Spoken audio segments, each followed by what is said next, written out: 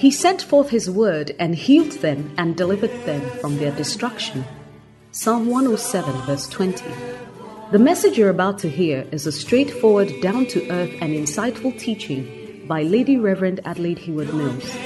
Lady Reverend Adelaide serves under her husband, Bishop Dag Heward Mills, as a pastor at the Lighthouse Chapel International.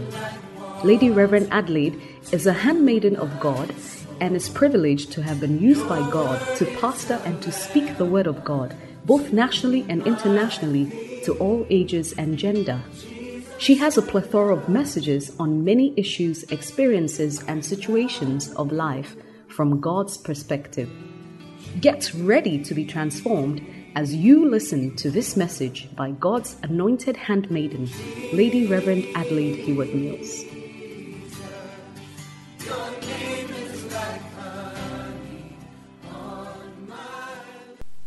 Praise the Lord. Hallelujah. During these 3 days, I want to talk to you about in the footsteps of David. Now, the Bible says about David that he was a man after God's own heart. And when you look at the Psalms, many of them were written by David. And he seems to have a very intimate and deep relationship with God. And every time, even when he made mistakes, he always had a way of finding his way back to God's heart. And so I'll talk to you about different aspects of his life that I believe God wants to talk to you about. Hallelujah. Amen. So this evening I'll talk about training for reigning. Hallelujah. Amen. Come with me to 1 Samuel chapter 15. 1 Samuel is in the Old Testament. Thank you, Holy Spirit. 1 Samuel chapter 15. Reading from verse 26. But Samuel said to Saul, Jesse the Bethlehemite, for I have selected a king for myself among his sons. But Samuel said, how can I go? When Saul hears of it, he will kill me. And the Lord said, take a heifer with you and say, I have come to sacrifice to the Lord. And you shall invite Jesse to the sacrifice, and I'll show you what you shall do. And you shall anoint for me the one whom I designate to you. Amen. Amen. Verse 6. Then it came about when they entered that Samuel looked at Eliab and thought, surely the Lord's anointed is before him. But the Lord said to Samuel, do not look at his appearance or at his height at the height of his stature, because I have rejected him. For God sees not as man sees.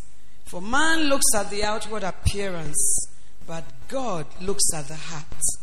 Then Jesse called Abinadab and made him pass before Samuel, and he said, neither has the Lord chosen this one. Next, Jesse made Shammah pass by, and he said, neither has the Lord chosen this one. Thus Jesse made 7 of his sons pass before Samuel. But Samuel said to Jesse, the Lord has not chosen these. And Samuel said to Jesse, are these all the children? And he said, there remains yet the youngest, and behold, he is tending the sheep. Then Samuel said to Jesse, send and bring him, for we will not sit down until he comes here. So he sent and brought him in. Now he was ruddy with beautiful eyes and a handsome appearance. And the Lord said, arise, anoint him, for this is he. Then Samuel took the horn of oil and anointed him in the midst of his brothers. And the Spirit of the Lord came mightily upon David from that day forward. And Samuel arose and went to Ramah. Now the Spirit of the Lord departed from Saul, and an evil spirit from the Lord tormented him. Amen. Amen. Now the first thing I want you to know, the reason why I say training for reigning, is that before God calls you for his purpose, or before God establishes you in what he wants you to do, he will train you. And most of the time, when God is training us, like David, we are not even aware of it.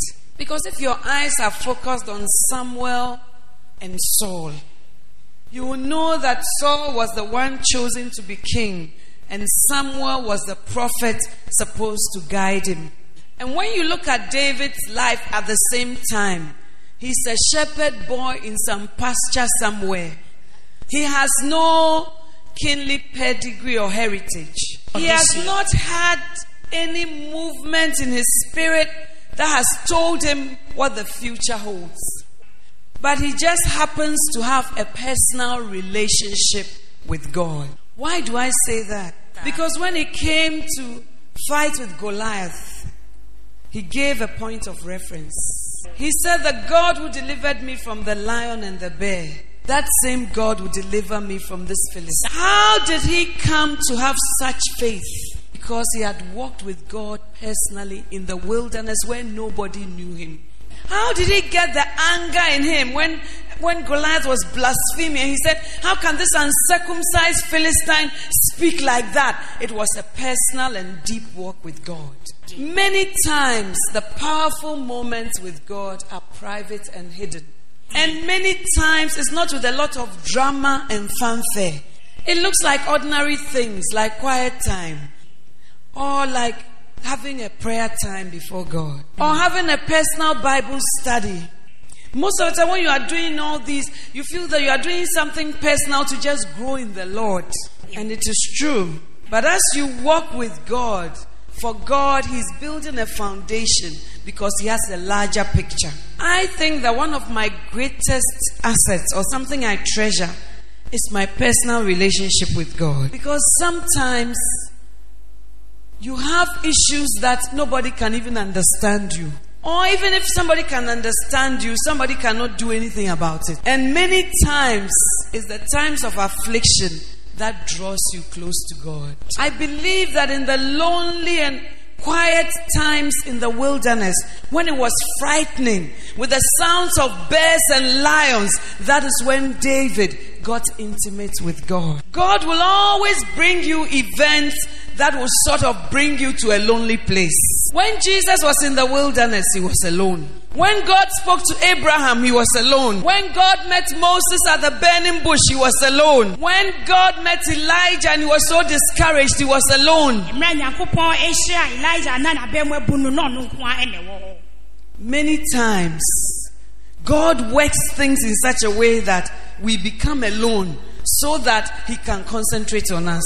And Saul thought that God has taken me as king. I can do whatever I want to do. God gave him an instruction that he obeyed partially. And he would not repent. So when Samuel came, Saul held his garment. And when Samuel was going, Saul pulled it and the garment got torn. But for God, it was a prophetic message. He said, I have taken the kingdom from you and I have given it to somebody who is better than you. That is what the Bible said. God said so. Even the prophet Samuel did not know about the existence of David. David himself did not know what God had in store for him. In your walk with God, many things about you and the plans He has for you and His purpose for you, you are not likely to know all of it. And God gave Samuel instructions that, how long will you continue to grieve for Saul, seeing that I have rejected him? And just as we don't know when God chooses His David, we also don't know when God rejects His Saul. God will tell Samuel that I have rejected Saul and I have chosen another. But Saul was still on the throne. And many of us, we toy with sin, we toy with disobedience. God speaks to us day in and out. In the church, there's no fear of God. We don't change. We have a Saul spirit and we see that, oh, the pastor doesn't know. Oh, nobody knows. Oh, I look so holy. Oh, I'm even a shepherd. Oh, I'm even a leader in the church. And we go on and on thinking that God is blind. Right. May it not be that God has rejected you, but you are still sitting on the seat. And God said a significant thing. He said that I have prepared a king for myself. I thought that he would say, I've prepared a king for Israel. And David would have felt that, oh, God is making me king over his inheritance. But God's master plan was more about himself than David. And many times as you walk with God, when God places his hand on you, or God singles you out, the real purpose is not about you. It's about him. I've prepared a king for myself. You see, Esther thought that the marriage was about her. Maybe her beauty. God has seen that I'm of marriageable age, so now he has provided me a king. God knows that I'm an orphan and I've suffered, so he's given me a breakthrough. This is the level many Christians are on. So as soon as Esther got into the palace, she forgot about her own people. She said, God has called me, I'm now mega. God has blessed me.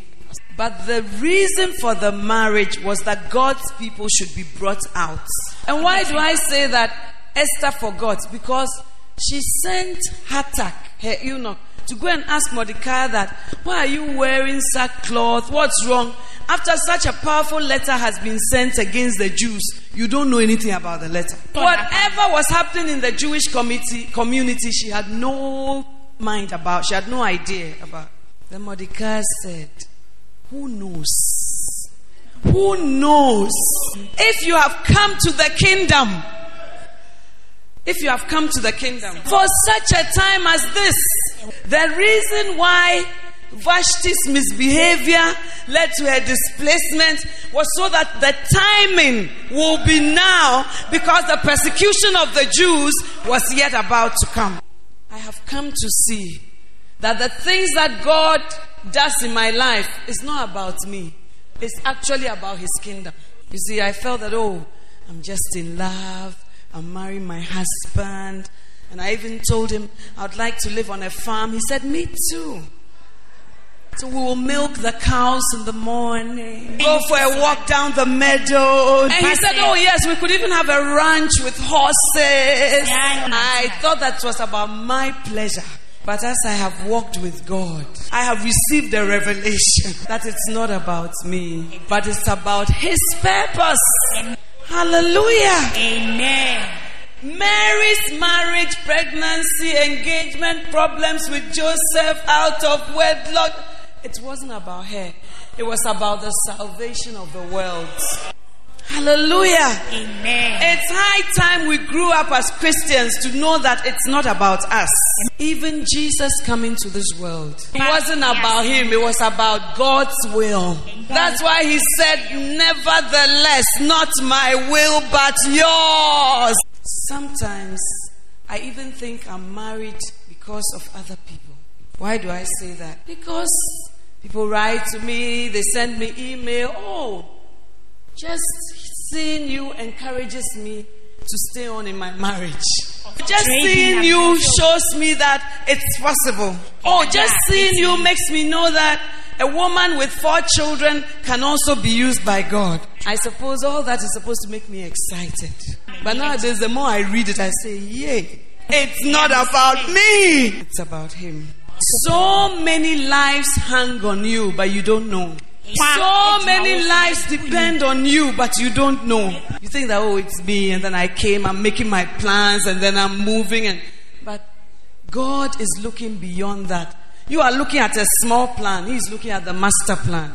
And when God told Samuel to go to the house of Jesse the Bethlehemite, he didn't tell him the name of the son he was to look for. God leads us step by step. Obedience is in series.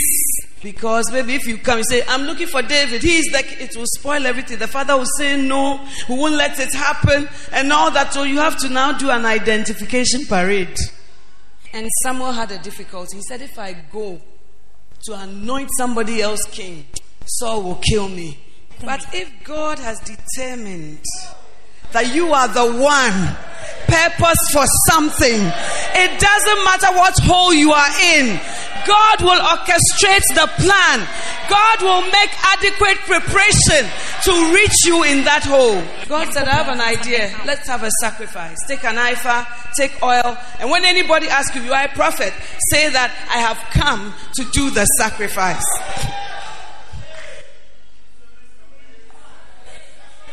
God knows how to protect his David from his Saul. Every And Saul, God I think. has the master plan, but we are always figuring out, I'm afraid Saul will kill me. How will it be? Sleepless nights, thinking. But when God says he's going to do something, he also provides the means and the way in which it should work out. And then when Samuel comes, he sees Eliab, the first one, said, oh, he's so handsome and good looking. It must be this one. God said to him, I have rejected him. That's the word God used. The others, he said, he's not the one. He's not the one. But Eliab, God said, I have rejected him. Now, David had 7 other brothers. It doesn't matter your position in the queue.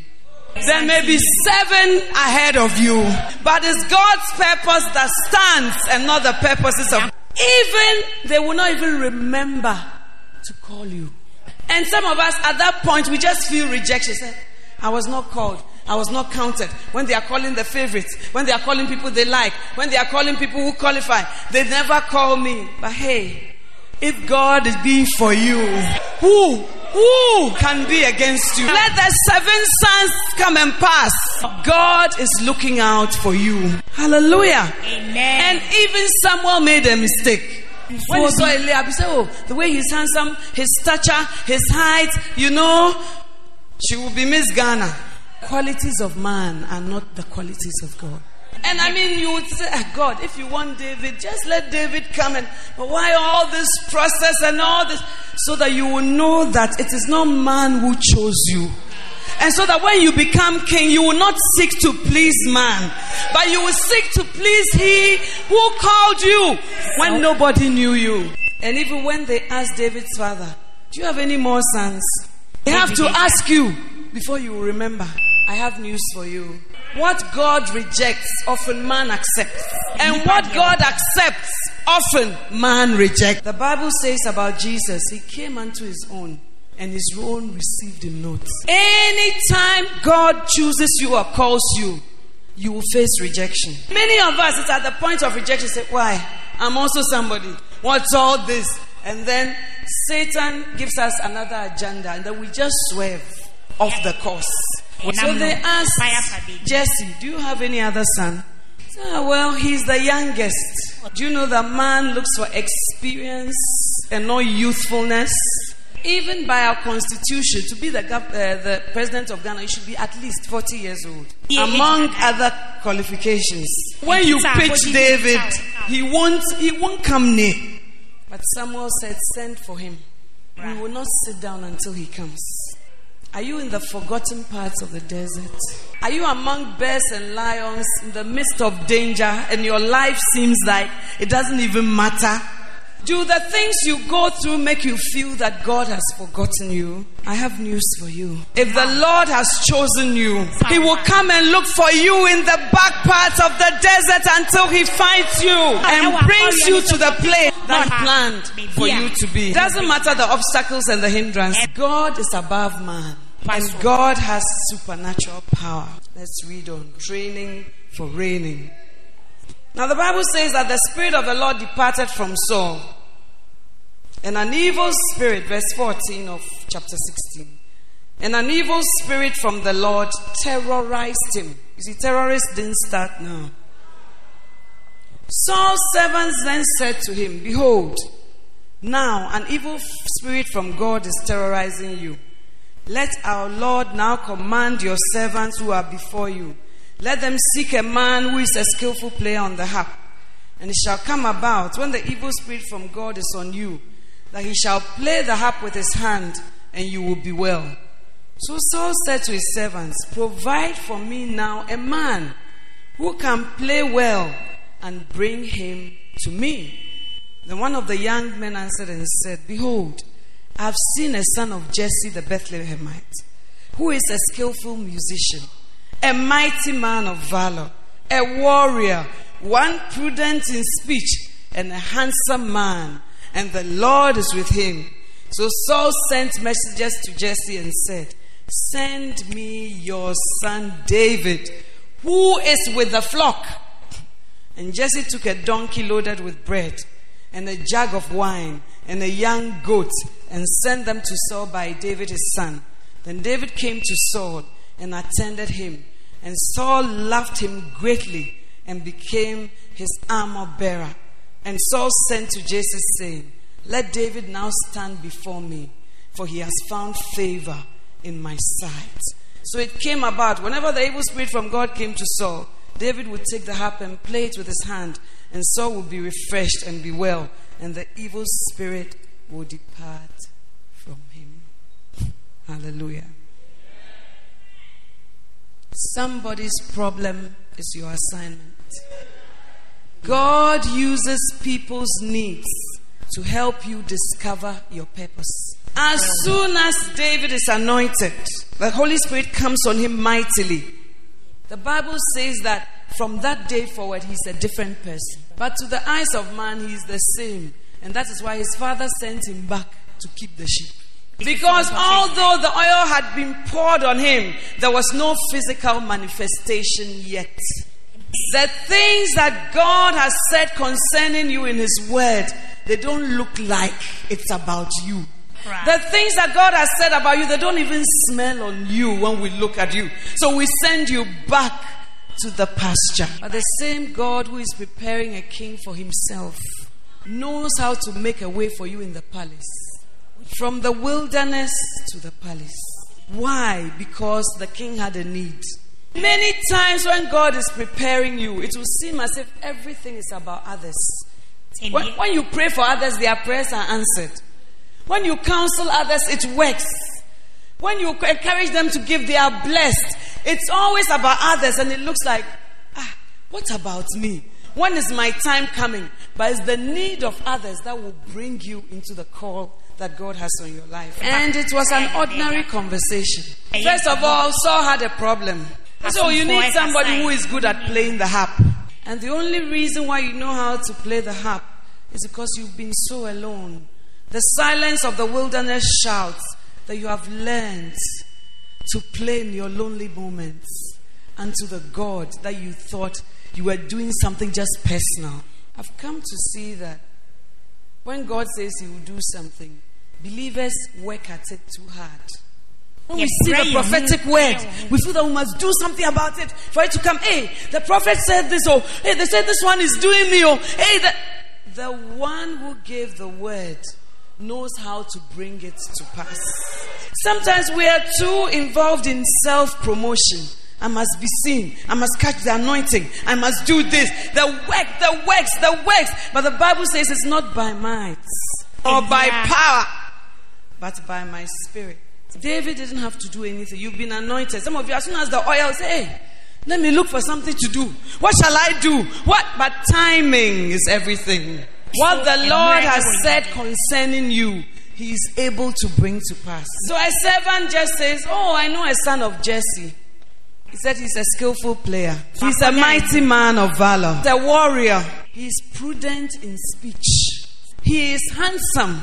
And above all, the Lord is with him. Most of the time we feel that it is skills that can be seen. Like you can play the harp. You are skillful. You are a mighty man of valor. You are a warrior. All these are physical things that we can see. But these are all things that God gives you and trains you in, because He knows that it is those qualities that will bring you to the palace where He wants you to be. But as you are playing the harp in the wilderness and you are a mighty warrior of beasts, you don't know how it will translate into the affairs of human day-to-day living. But it is God who has the master plan. That's why He says, be still. So you are not dealing with some man. You are not dealing with some small plan. Be still and know that I am God. Some of us, our greatest problem is how to be still. We don't know how to be still. We have to do something about everything all the time. And sometimes we wonder that, oh, this is going on. And look at how she's sitting there. Won't she do something? Sometimes it's fruitless activity. Empty busy. But it is very difficult to be still in the midst of things happening around you. Samuel has come to anoint you. And then you go back to the wilderness with sheep. You say that The prophecy doesn't match. The anointing oil, the presence, it doesn't match with this wilderness. I must look for what God wants me to do. But you know, if you just walk with God daily, He will unveil to you His plan for you. Look at yourself. How much of what you are today was by your plans, orchestration, seeing into the future? Okay, at this time I'll be a lighthouse pastor. And then at this time, the anointing will increase. And at this time I'll move. God Himself just moved you from place to place. And now, look at where you find yourself. One other quality they said about David was that he's prudent in speech. He thinks before he speaks. And he doesn't have a comment about everything.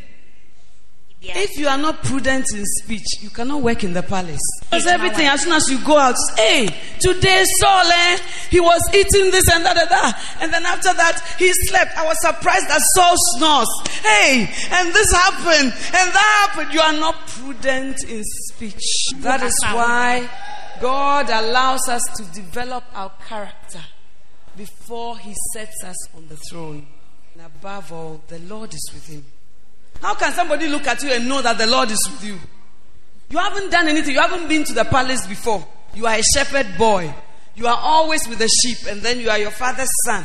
How come people know that the Lord is with you already? The Bible said about Jesus, about the disciples, when they looked at them, they perceived that they had been with Jesus.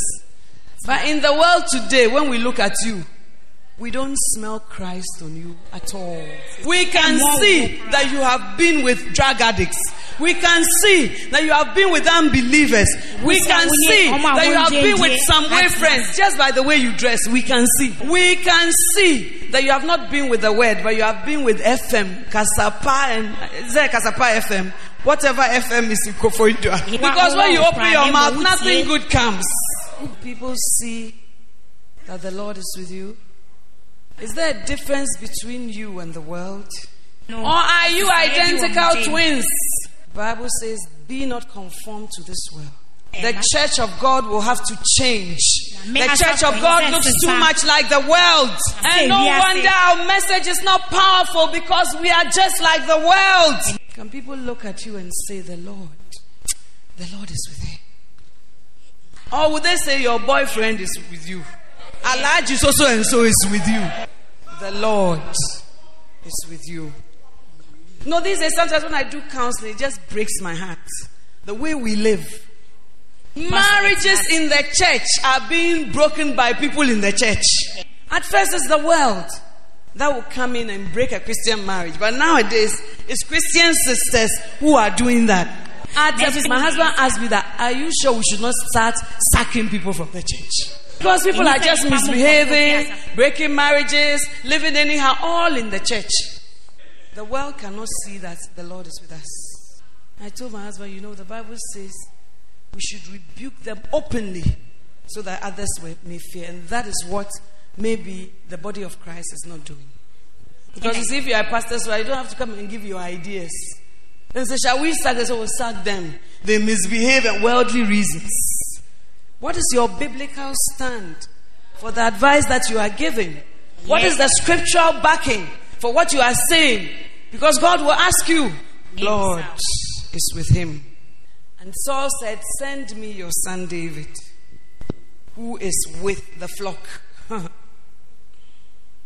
Send me your son David, who is with the flock. And then at a point, Saul sent to Jesse and said, let David now stand before me.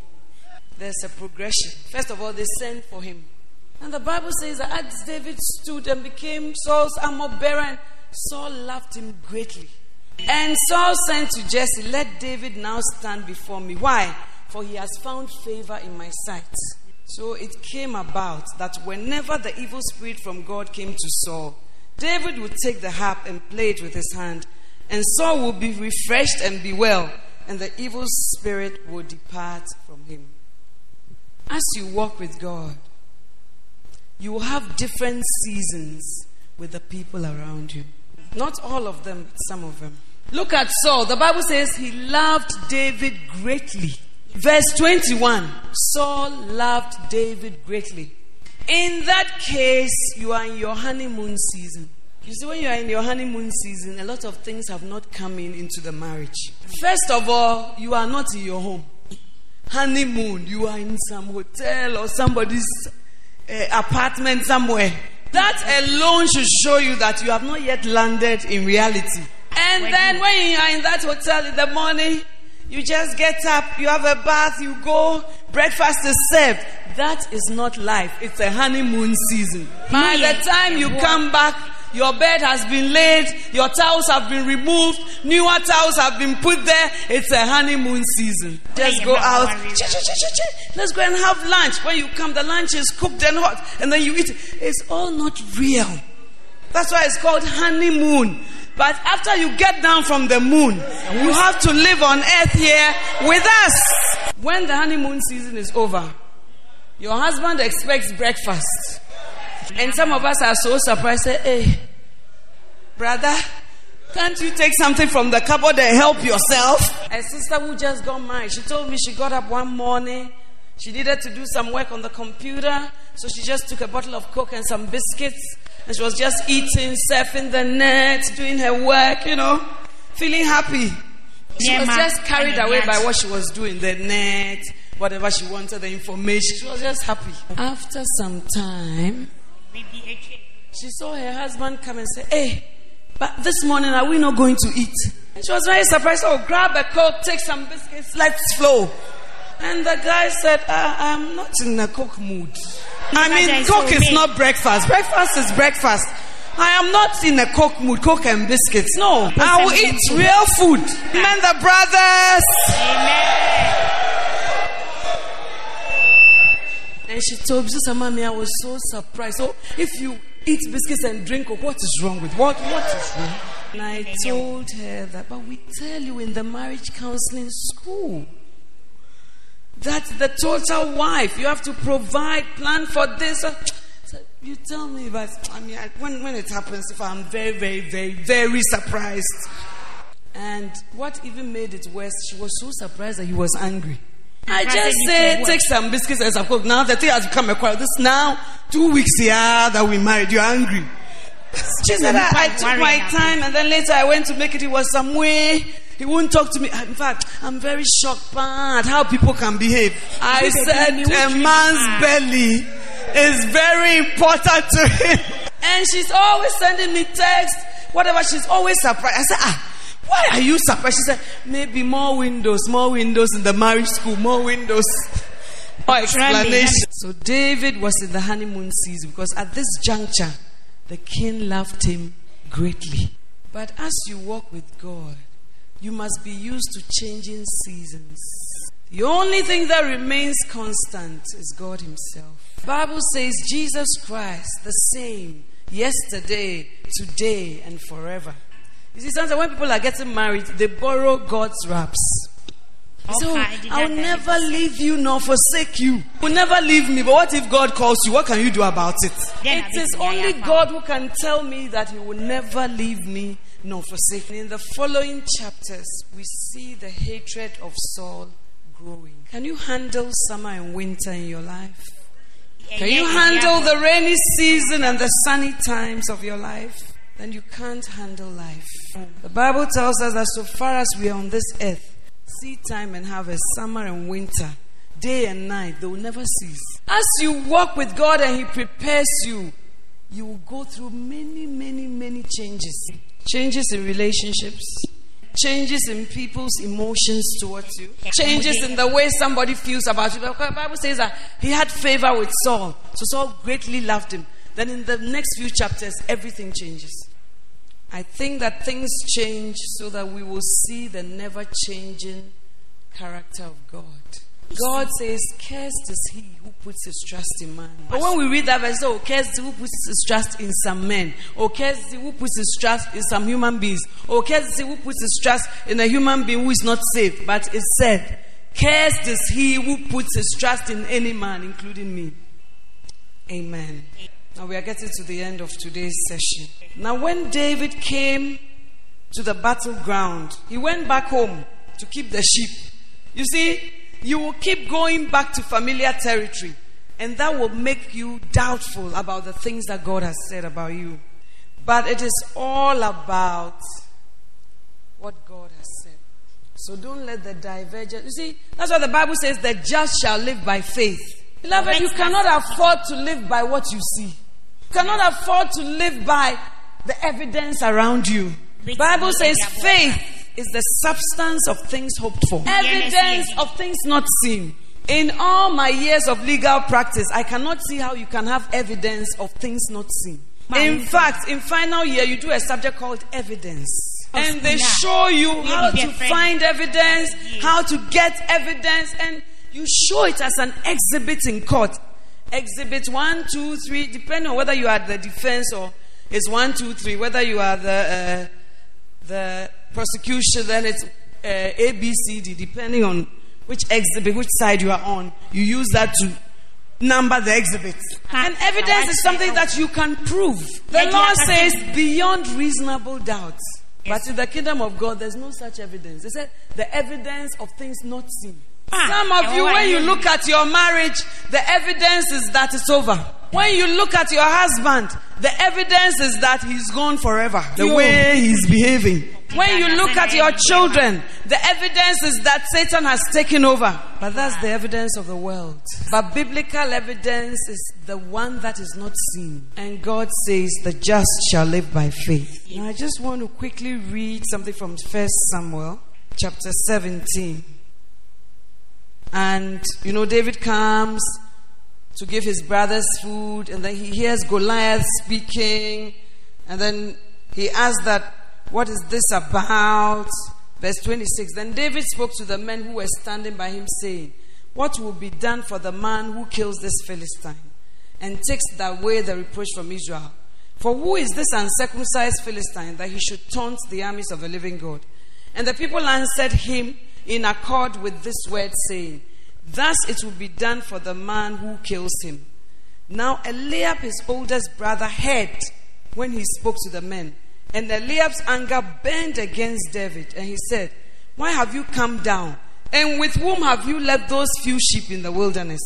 I know your insolence and the wickedness of your heart, for you have come down in order to see the battle. But David said, what have I done now? Was it not just a question? Then he turned away from him to another and said the same thing. And the people answered the same thing as before.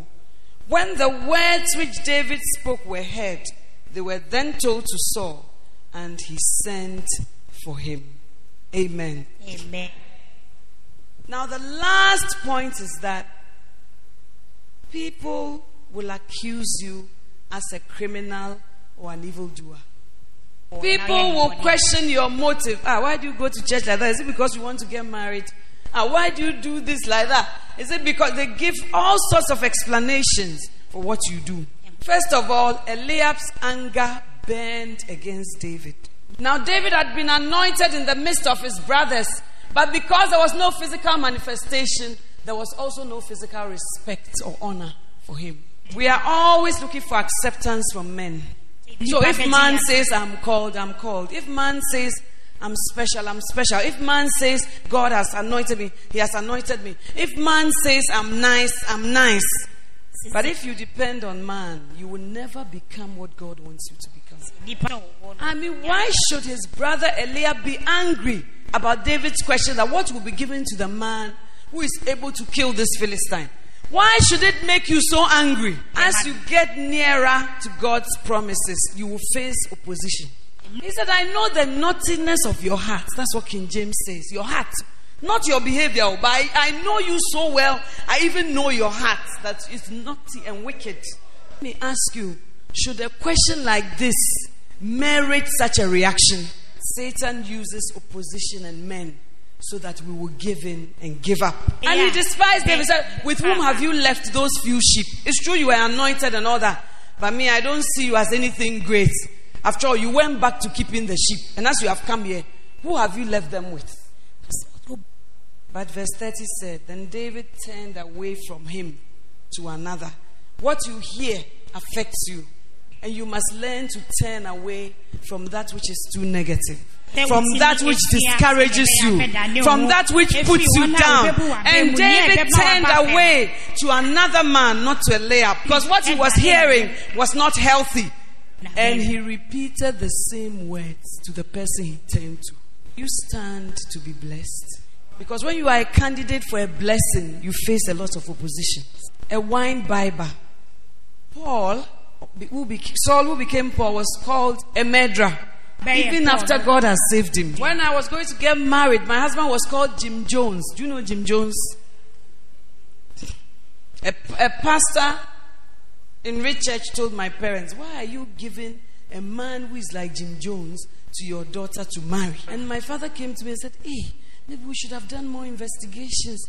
We don't really know this guy. It's you who went to the university. You say you've met him. And we thought that we had met a good guy. But just going to this man and then he's telling us that he's Jim Jones. What have we done? Now you are already engaged. What is this that we have done? Some of you, it is at this stage that you turn away from everything God has orchestrated for you. You can't stand negative tongues of men. Then when you become king, can you stand to be blessed? All the trials and temptations are God's way of preparing you for something greater. The Bible says if you faint in the time of adversity, your strength is small. And it is when the waves are going and the wind is blowing and then you are still steadying yourself. And after the next time when there's a wind, you will know how to stand. David held on to his words. David held on to his words. The Bible says that those words were reported to Saul. And it is those words that led him to fight Goliath. If he had given up on the words because of the accusations of men, he would never have become what God wanted him to become. What is the word in your mouth that God has given you? What is it that you have a conviction about? Life and death are in the power of the tongue. Continue to speak that word until the king acts on it. Hallelujah. Amen. But some of you receive a word. Oh, how the things are going. How people are talking about me in the church. I'm going to my Roman. Just before God would even take you to the next step of conquering your Goliath, you are going to your Roman. You are going to your, if it's not Roman, then what is it? Anglican. You cannot stand any criticism. You cannot stand any opposition. Then you cannot be a child of God. They that will live godly in Christ Jesus shall suffer persecution. You see, I love God because He doesn't tell us lies. He doesn't give us raps. So as you are coming, everything will be okay. He will promise you persecution. They that will live godly in Christ Jesus will suffer persecution. This is it. Are you ready? This is a promise I'm making you that surely it will happen. And when the disciples say, oh, we've left everything to follow you. He said, oh, nobody who has left me will not receive 100-fold of lands, brothers, sisters, and persecutions. God will not hide it and say, oh, let me hide it. It will discourage them. It will let them not follow me. It will. The truth sets us free. Hallelujah. Amen. I pray for you this evening. You will allow God to train you for reigning. I pray that when it looks like what God said concerning you is the opposite, you hold on to His unchanging word. For I prophesy to you that God is not man that He should lie, nor the Son of Man that He should repent. What He has said, He will do it.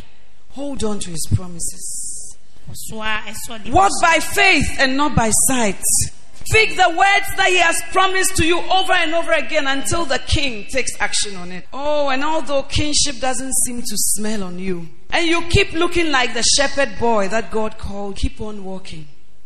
Don't grow weary in well-doing, for in due season you will reap if you do not faint. God bless you. Stand to your feet. Hallelujah. I want us to pray. Jeremiah 29:11 says, for I know the plans that I have for you. He doesn't say you know the plans. He said He knows the plans that He has. Plans of prosperity and not of disaster. To give you a future and to give you a hope. You want to pray against the spirit of worry, anxiety, restlessness. Because like David, when you are in the backside of the wilderness, God is putting something in place. You want to say, teach me to trust you. It's going to take a life of trust for him to bring you to that throne. Ask him to teach you to trust him. 'Tis so sweet to trust in Jesus, just to take him at his word, just to know and trust his promise, just to know thus saith the Lord. Jesus, Jesus, how I trust him, how I've proved him over and over. Jesus, Jesus, precious Jesus, oh, for grace to trust him. Ask for grace to trust him. Jesus, Jesus, how I trust him, how I've proved him over and over. Jesus, Jesus, precious Jesus, oh, for grace to trust. Talk to Jesus. Ask for grace to trust. When you can't see, when you are accused, when the opposite looks like it's happening, when you seem far from what he said you would be, when it looks impossible. Oh, for grace to trust him more. Jesus, Jesus, how I trust him, how I've proved him over and over, over and over. Jesus, Jesus, precious Jesus, oh, for grace to trust you more, for grace to trust him. Father, I pray for your people this evening. Lord, we confess that we don't trust you the way we should. We confess that our hearts have been troubled, although you tell us, let not your heart be troubled, neither let it be afraid. You believe in God, believe also in me. We confess that we have been afraid. We confess that we have leaned against our own understanding. We confess that we have not trusted you with all our hearts.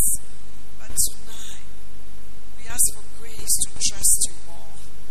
To trust that you have the master plan. To trust that you know how to bring about the things that you have said. To trust that you know how to prepare us for the things that are ahead. To trust that you know how to protect us and to keep us and to bring us into your will. Oh, I pray for your people that our trust life will go up.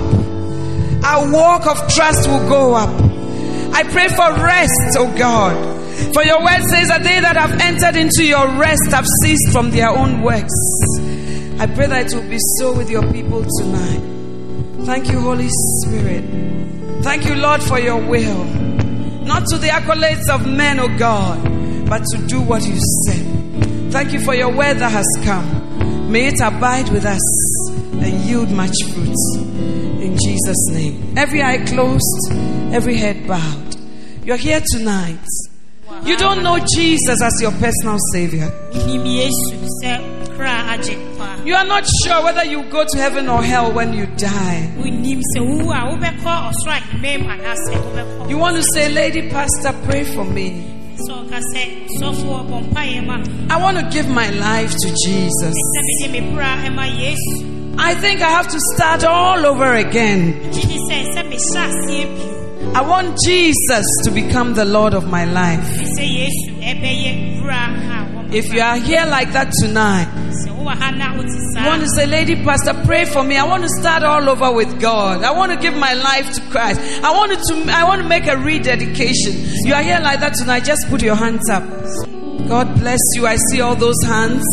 The Lord is speaking to you. You know that you need prayer tonight to start all over with Jesus again. Lift up your hands and I'll pray for you. I see your hands. God bless you. If you have lifted up your hands, I want you to do one more thing. I want you to take a step and come forward to me. I want to stand with you in prayer. I want Jesus to be real to you.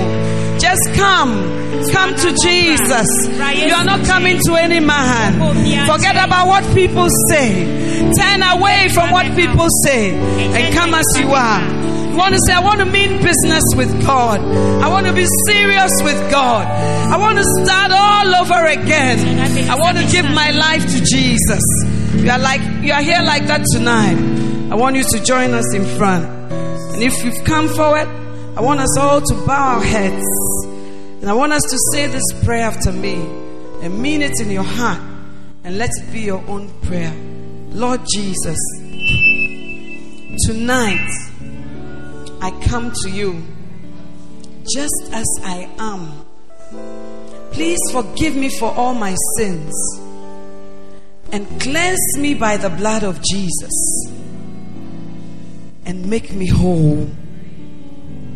Lord, thank you for sending Jesus to die on the cross for me and for raising him up from the dead so that I might live. Thank you. Christ has set me free. I'm free indeed. Satan, listen to me. I break every link with you and I'm going all out for Jesus. Thank you, Father, for writing my name in the Lamb's Book of Life. In Jesus' name, amen. It was great having you today. To find out more about the resources available by Adelaide Heward Mills, please visit the Vision Bookshop at the Kudesh, North Kanishi, or meet her on Facebook at Reverend Mrs. Adelaide Heward Mills. For prayer and counseling, please call 0243 187 900. You can also drop us an email at honeyonmylips@gmail.com. We would love to hear from you. Until next time, God richly bless you.